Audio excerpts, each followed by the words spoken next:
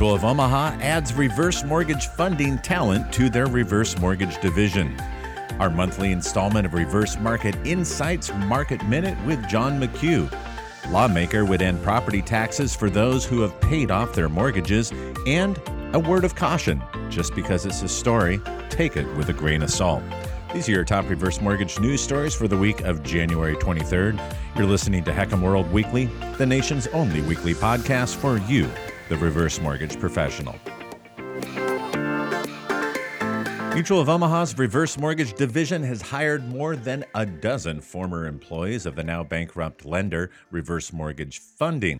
In its report, Reverse Mortgage Daily notes that Mutual of Omaha is the seventh largest wholesale reverse mortgage lender in the nation, with 834 wholesale loans in the prior 12 months and 4,900 originations.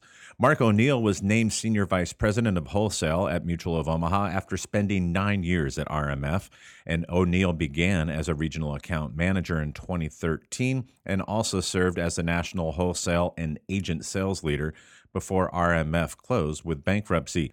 Mutual's other talent acquisitions include Jamie Gerard, who joined the company from RMF, where he served as a relationship management leader, Laura Behenek, Brian Boscia, John Burrich, Dylan Cohen, Brandy Edwards, Daniel Gleed, Peter Clueless, Anissa Palmatier, and Jamie Scott. RMD reports that in total, 16 employees with a specialty in wholesale lending transitioned to Mutual of Omaha. And that tells us that Mutual of Omaha is confident in the future growth of reverse mortgage lending.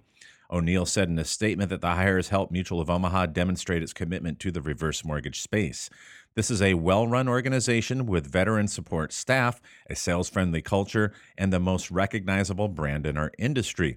Mutual of Omaha Mortgage's president of reverse mortgage lending, Alex Pistone, said, "At Mutual of Omaha, we strongly believe in the reverse mortgage product and the solution it provides, which is why we are investing for the future."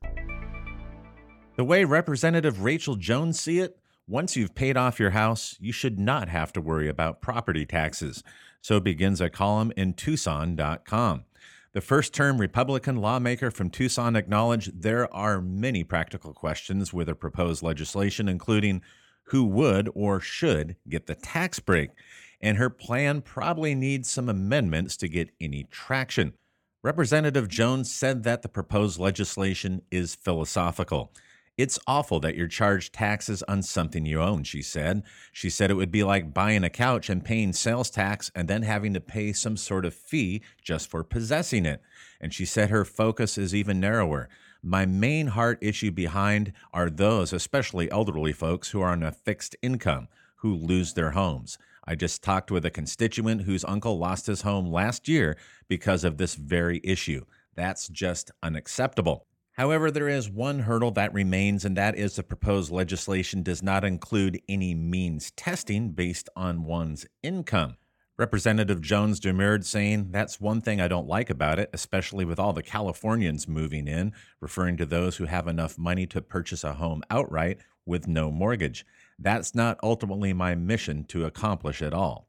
Now, there is one issue. Some who take out a reverse mortgage and use the equity in their home to be able to stay and pay other bills, as written, those would go from paying no property taxes at all to once again having an annual bill.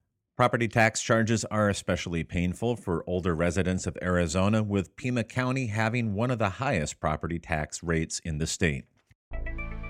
And this week, we bring you our monthly segment of Reverse Market Insights, Market Minute with Jon McCue, to learn more about reverse mortgage origination trends.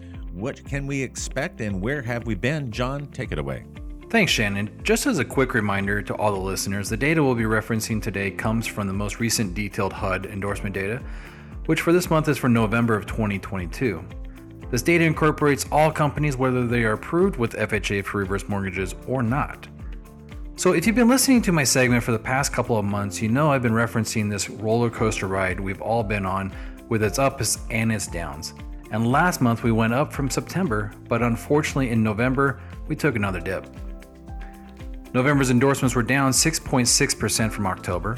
In fact, we ended November with 3,272 endorsements. The good news is that 77% of these loans were new equity takeout, and only 17% were HECM to HECM refinances. I say good news because this allocation of loan types is a sustainable model for the industry, and it's one that will help the industry grow in the long run. However, as we now have 6 months of case number issuance data, it would seem we are right in that 3,500 to about 3,700 number for new equity takeout each month, with case numbers for new equity takeout trending downwards. This is one reason why in December we actually saw endorsements drop below the 3,000 mark for the first time in quite some time. But we'll talk more about that next month and how the year ended as a whole. As for the top 10 lenders for November, we had 3 that were up on the month. Liberty was up 27%, Longbridge was up 3%, and Fairway was up 2%. Stay tuned as this list continues to change and evolve in the coming months as companies like RMF and Finance of America Mortgage drop off. In short, 2022 has seen it all with historically high and unfortunately very low endorsement numbers.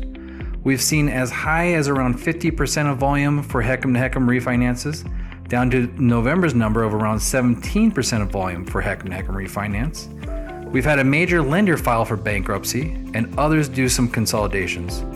Tune in next month to hear what the overall volume number ended up for 2022, who were the final top 10 lenders, and so much more. Thank you, John. And in our last story, a word of caution, just because it's a story here on the HECMWorld Weekly podcast, you want to take it with a grain of salt.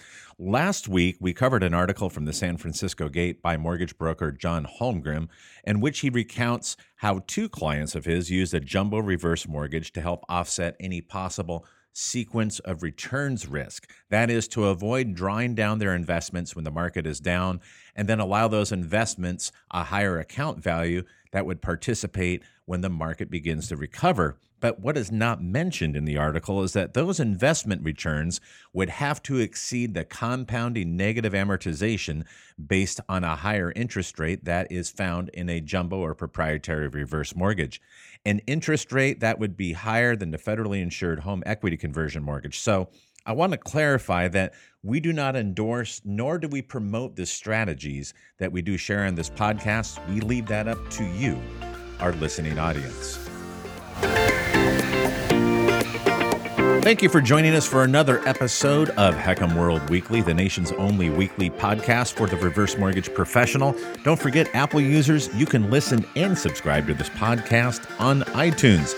And this week, we bring you part 2 of our exclusive interview with Lauren Riddick. You can find that at HECMWorld.com. Have a great and productive week.